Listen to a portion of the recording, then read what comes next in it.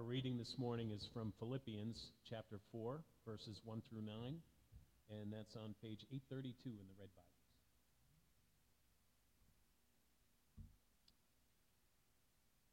Therefore, my brothers and sisters, you whom I love and long for, my joy and crown, stand firm in the Lord in this way, dear friends. I plead with Euodia and I plead with Syntyche to be of the same mind in the Lord. Yes, and I ask you, my true companion, help these women since they have contended at my side in the cause of the gospel, along with Clement and the rest of my co-workers whose names are in the book of life. Rejoice in the Lord always. I will say it again, rejoice. Let your gentleness be evident to all. The Lord is near. Do not be anxious about anything, but in every situation, by prayer and petition, with thanksgiving, present your requests to God. And the peace of God, which transcends all understanding, will guard your hearts and your minds in Christ Jesus. Finally, brothers and sisters, whatever is true, whatever is noble, whatever is right, whatever is pure, whatever is lovely, whatever is admirable, if anything is excellent or praiseworthy, think about such things. Whatever you have learned or received or heard from me or seen in me, put it into practice, and the God of peace will be with you. The word of the Lord.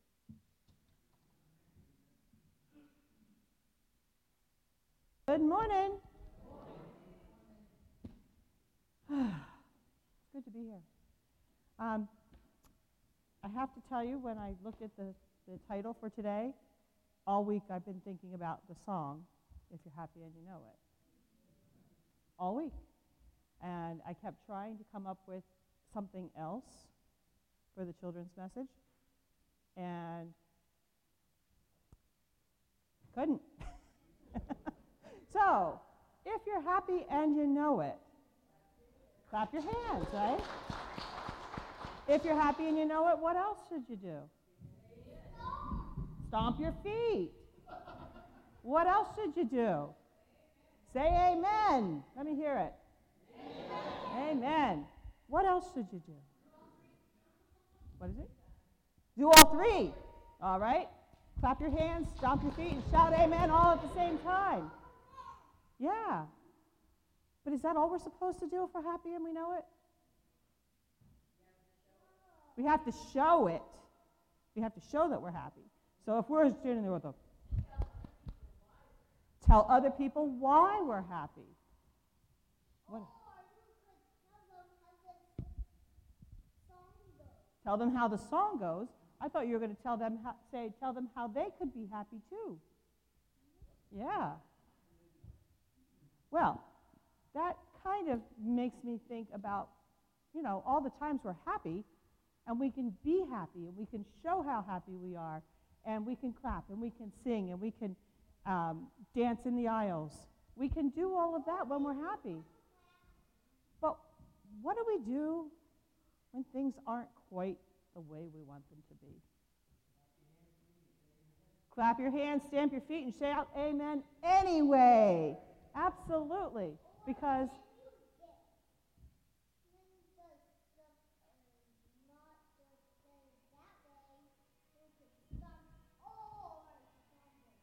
okay, so you could stomp those bad moods away and clap the good ones in, right? Yeah.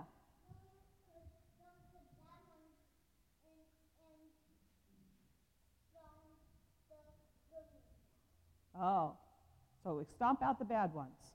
So things don't always happen the way we want them to. There are always things that go wrong, things that aren't the way we want them to be. And our scripture says, rejoice anyway. Rejoice always. So when things aren't going quite the way you want them to do, this was going to be another children's message that we didn't do today. When things aren't the way you think they should be, we still need to rejoice. We still need to clap our hands. We still need to say, amen, hallelujah. Because if it's not the way we think it should be, that doesn't mean it's bad. It doesn't mean it's wrong. it may be it's the way God wants it to be. And sometimes God puts us in places or has us go somewhere that we don't want to do. We're like, man, I really don't want to go over here and do this today. But you know what? Rejoice anyway. Be glad that you can be an instrument for God, that he can use you to do something, whether you like it or not. I'm sure Paul didn't like being in prison, but God used him in a mighty way from that prison. He rejoiced anyway, in chains, in prison, cold, beaten, but he still rejoiced. And we have a lot to rejoice about. Sometimes we're not too happy when we have to get up early in the morning to go to work, but we can rejoice, first of all, that we have a bed to get out of, that we have a job to go to, that we have things to do, right? We might get mad because somebody didn't do something, but at least we have that person in our lives. And we have the thing, whatever it is that they didn't do, that can still be done. So we need to look at those situations when we think things aren't the way we want them to be, and we don't want to rejoice, and we don't want to be happy. We need to look for the other side of it to see what it is God wants us to learn from that. So, if you're happy and you know it, clap your hands, stomp your feet, shout amen, and do it all together, and let everyone know that God is good. Let's pray. Amen. Dear Lord, thank you so much for all the ways that you show us your love and your grace and your mercy. Help us to remember to rejoice always, to show the happiness that you have put inside of us to others, and to tell them how they can have that happiness too. It's in Jesus' name we pray. Amen. Now I guess for something completely different. You never know where Jenn's going with her sermons. You never know what she's going to pull. But this was last minute. all right. 1, 2, 3,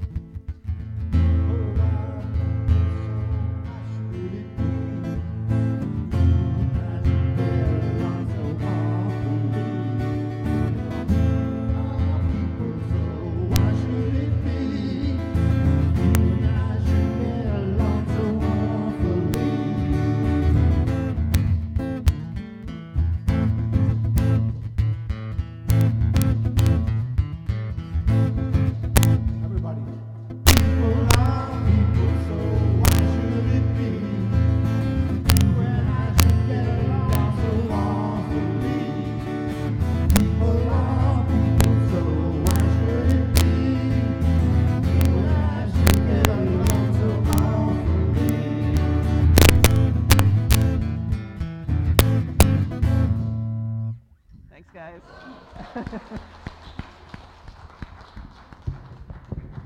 You guys, Tim had never even heard that song before this morning.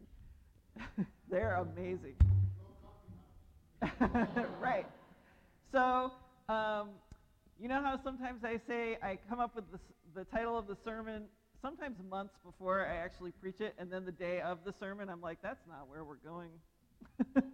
So I love that Barb focused on if you're happy and you know it, because that's not where we're going.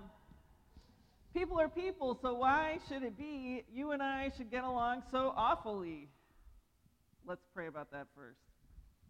Lord, thank you so much for this day and for your creativity and your gifts. And Lord, I pray that you will help us to learn something about ourselves and about you through this sermon today. In Jesus' name, amen.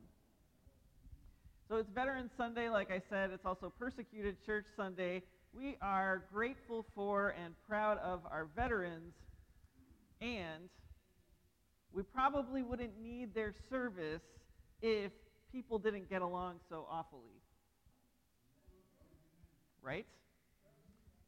Persecuted Church Sunday, same deal. Our brothers and sisters in other parts of the world get tortured and killed every day, imprisoned, like the Apostle Paul.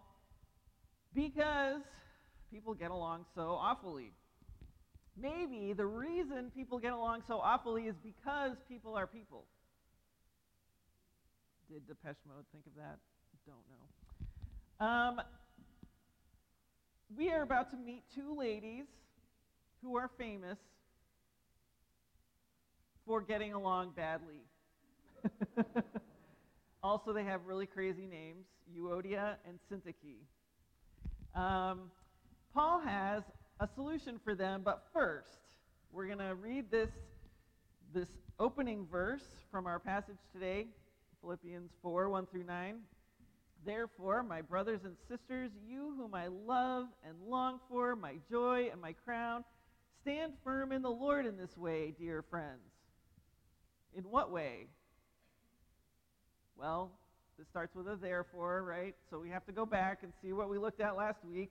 The end of chapter 3, Paul is talking about living up to the level of faith and Christ-likeness that we have reached, but not just plateauing there, making sure that we live up to wherever we are in our faith, but continuing to pursue Jesus as our ultimate prize and to continue to try to become more and more like him, pressing on towards the prize.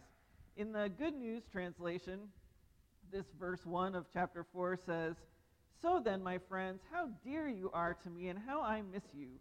How happy you make me and how proud I am of you." I feel like this language is a little bit more relatable than "you whom I love and long for, my joy and my crown." If I said, "Central Baptist Church, I love you so much. You are my joy and my crown," you might think that I was being sarcastic or bragging in a really weird way, which, I mean, I do talk weird sometimes, but if I said, "Watching you grow in Jesus makes me so happy and I'm so proud of you," that might feel a little more sincere, and also you might understand what I'm actually trying to say. It is true. By the way, I feel like I do see this congregation growing in Christ-likeness, and I am really proud of you. This is Paul talking to the Philippian church again, and he's bringing it back around to where this letter started. The book of Philippians is a letter, and he started talking about how much he loves, how much he likes these Philippian Christians, and he's reminding them again. Now he's at the kind of the tail end of this letter, and he is saying, by the way, in case you forgot, in all this other stuff that we've been talking about, I really like you guys. And the reason Paul likes these people, which we talked about at the beginning, is they remind him of Jesus. He is completely devoted to Jesus. He absolutely loves Jesus. Jesus is, like he said last week, his prize that he is pressing on towards. And these people remind him of Jesus. And so he loves them, but he also likes them. He longs for them. They are his joy and his crown. And they are standing firm in Jesus, so he's proud of them. By living at the level of faith that they each have, continuing to pursue Jesus and let him change them. He says, "This, dear friends, is how you should stand firm in your life in the Lord." Keep on pressing on towards Jesus. Not like Euodia and Syntyche. So I've been reading this biography. It is very long, but it's very well written. I don't know if anybody in here has ever heard of the, they're called different things, but have you ever heard of Elizabeth Elliot? Okay, she actually lived in New England at the end of her life. She was the wife, she died a couple years ago, but she was the wife of one of 5 missionaries in Ecuador. She herself was also a missionary, but the 5 male missionaries went to outreach a tribe in Ecuador that nobody had ever really gotten to know before, and they were very isolated, and they were also known to be violent, and the 5 men actually were killed when they went to make in-person contact with this tribe.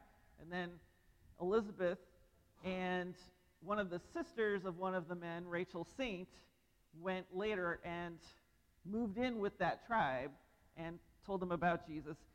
But what I did not know is that Elizabeth Elliot and Rachel Saint did not get along at all.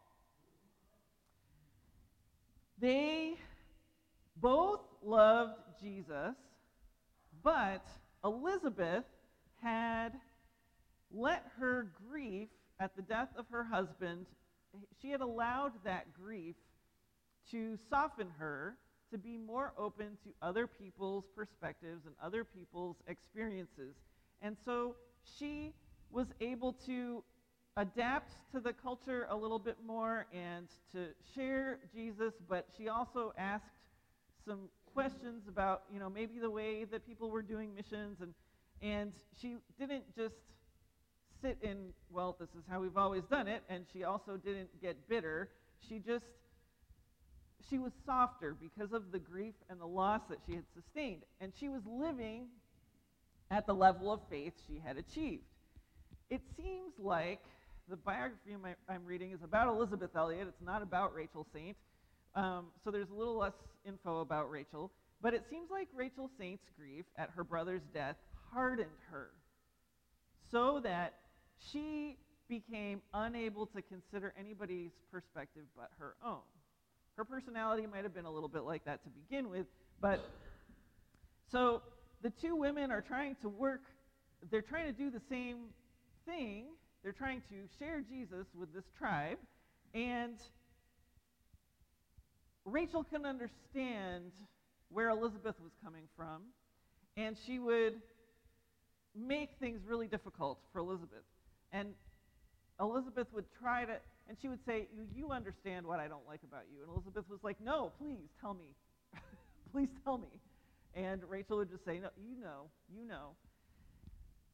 They never, ever, ever managed to make things work. At one point, I think this only happened one time, other leaders in their lives got them together and said, hey, you guys have to work this out, but the leaders didn't actually help. Maybe some of us have been in similar situations. I have definitely been in a similar situation where you've been with a person and you need to work together for Jesus, and you're both trying to, and you both love Jesus, you know that, but you just don't like each other. And for some reason, you can't get over that hurdle. You try, you might even both be trying, but it just doesn't work. And when that happens, it actually affects the people around you, and it holds back the work of the kingdom. And Paul, we don't know what was going on between Euodia and Syntyche. All we know about them is Paul says, you two need to start getting along. And then he says to somebody else, his loyal companion, we don't know who that is, please help them, because they have done great work for the kingdom. He is advocating something better than just powering through these really hard relationships. He's saying, my brothers and sisters in Philippi, I love you a whole bunch, and I'm proud of you for standing firm in the faith. But in order for you all, this church, in order for all of you to keep doing this, Euodia and Syntyche, you two have to get united in Jesus. Because it is going to affect the whole church. Last week in chapter 3, in verse 15, Paul said, and if on some point you think differently from him, that too God will make clear to you. He's kind of saying here, ladies, let God make it clear to you what he wants you to do and how he wants you to be together. And, by the way, true companion, like I said, we don't know who this is. Maybe Lydia, who was one of the founders of the church, or maybe Epaphroditus, who we'd met, who went to be with Paul and was bringing this letter back. Somebody, help them get there. They can't get there by themselves. Clearly, these two are having a problem. They need some help. And they're worth it. These two women are worth it. They have furthered the kingdom along with a bunch of other people. Don't give up on them. Don't let them throw the good work away. He says in the version that Paul read, be of the same mind in the Lord. I don't know that be of the same mind means that we have to have the same exact perspective.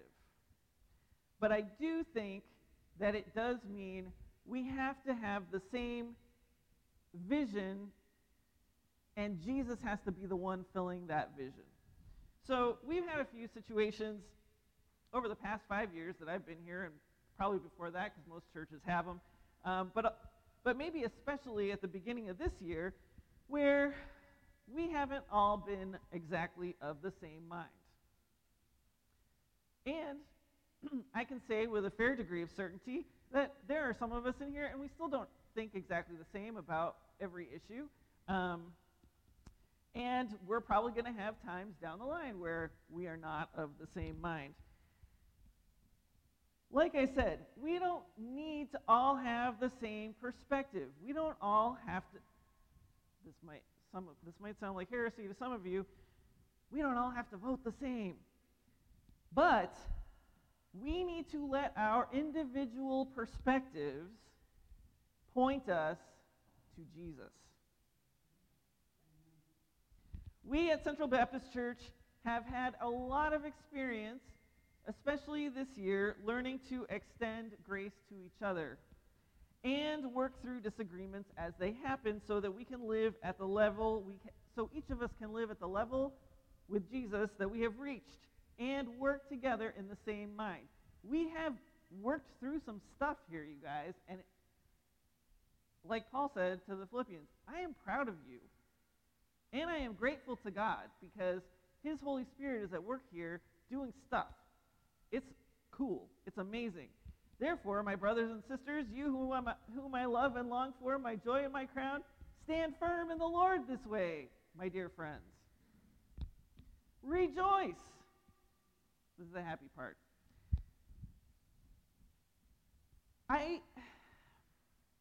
I'm the kind of person that, like, when there's things in the Bible that say to rejoice and stuff, I'm kind of a melancholy bent, and so I'm like, but don't worry, things sometimes are bad, but we can still, and I think people do this with this rejoice passage a lot.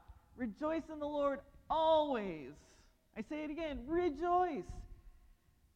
I never, until I worked on this sermon this week, saw this rejoicing part in connection to Euodia and Syntyche. But obviously, it's connected. In Paul's brain, anyway. Don't just grit your teeth as you try to follow Jesus and try to be united with each other. Sometimes that's what church feels like. Right?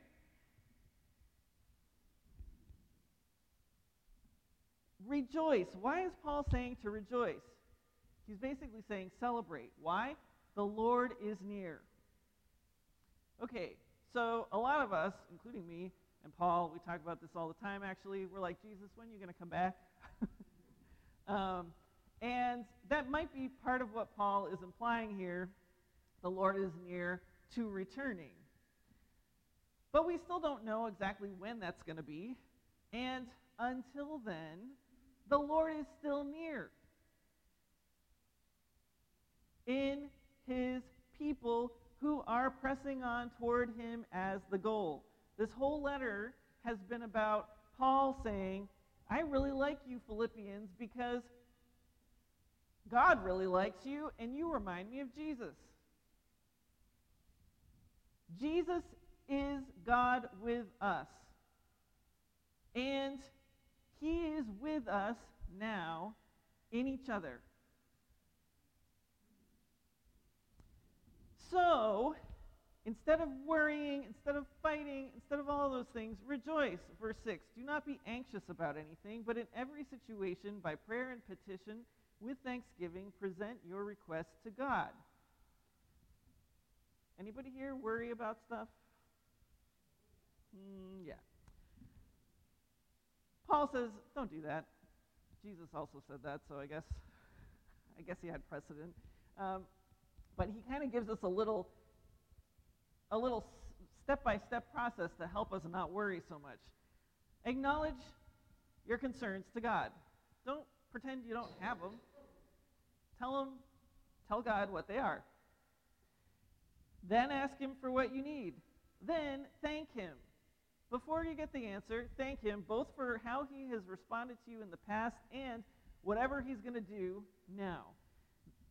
The first time I ever encountered these verses was I was a teenager and I was getting ready to start a summer job at a camp in Rhode Island, and it was a day camp, but I was going to be living at my grandparents' house, and I was super nervous because I had never done anything like this before, and I was praying, and I went into the bedroom at my grandparents that I was going to be staying with, and on the bed was a pillowcase with these verses, Philippians 4, 6, and 7 on it. Do not be anxious about anything, but in every situation, by prayer and petition, with thanksgiving, present your requests to God. And I was like, oh, hello. And so I tried it, and then the next verse says, and the peace of God, which transcends all understanding, will guard your hearts and your minds in Christ Jesus. And it will.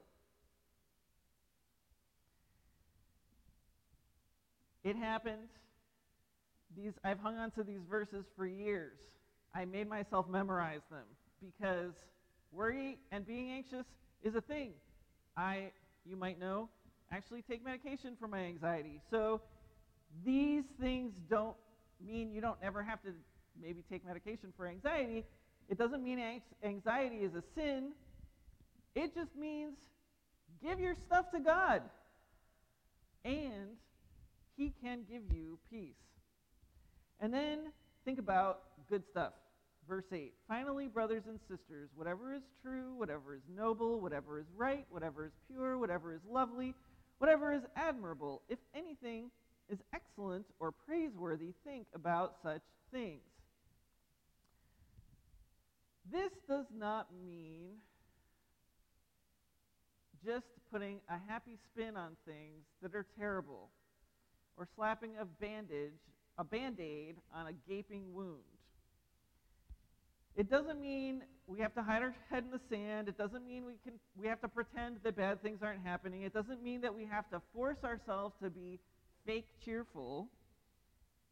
But just like what you feed your body affects your body, what you feed your mind and your spirit affects your mind and your spirit, and also your perspective.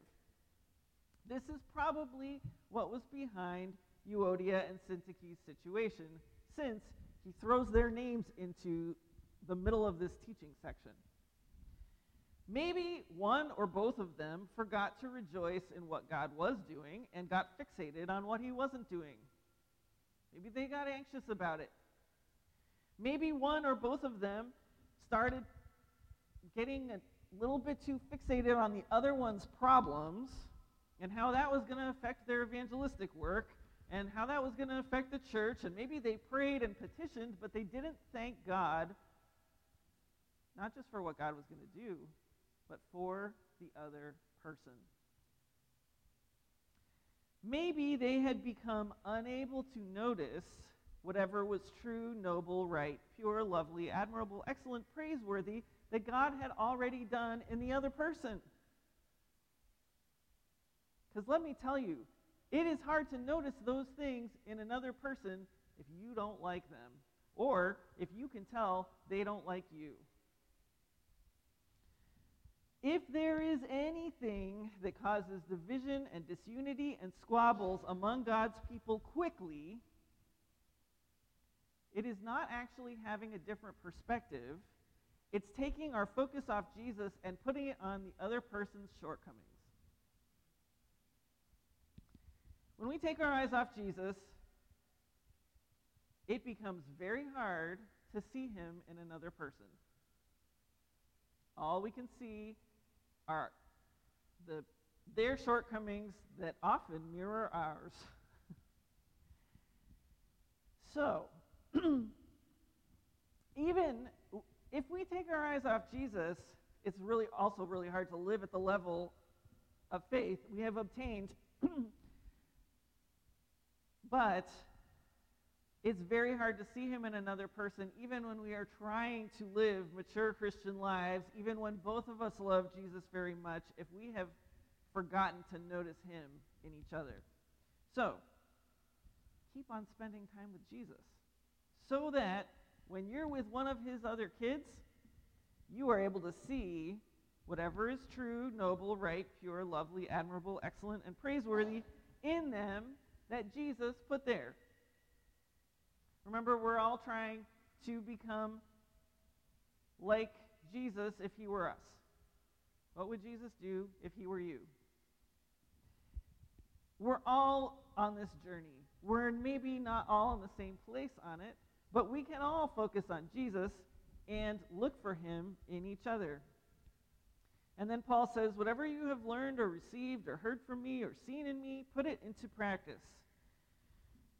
In other words, whatever you, Philippians, have seen in me, Paul, a guy pursuing Jesus so hard that he sees him in everybody, even in these Philippians who really love Jesus a lot, but who apparently have community problems just like everybody else. It's kind of a relief, actually. Otherwise, this Philippian church would be kind of unrelatable. Look for the people who are really following Jesus and imitate them, because they're showing you something of Jesus. When we can see Jesus in each other, it doesn't rule out that there will be things that each one of us still has to work on. We will all still need to work out our salvation with fear and trembling, as Paul said a few chapters ago. Treat our salvation with the respect it deserves, as this Paul said a few weeks ago. But when we're looking for Jesus in Scripture and in each other, when we are looking for Jesus' truth, nobility, righteousness, purity, loveliness, admirability, excellence, and praiseworthiness in each other, we will know God's mind-blowing peace, the peace that passes understanding, and we will know his presence too, because he's right there in each other. The Lord is near. Amen. Lord, thank you so much that you are near. Please help us to continue to push ahead to get closer to you and become more like you, and please help us to see you in each other and to show you to each other in your name. Amen.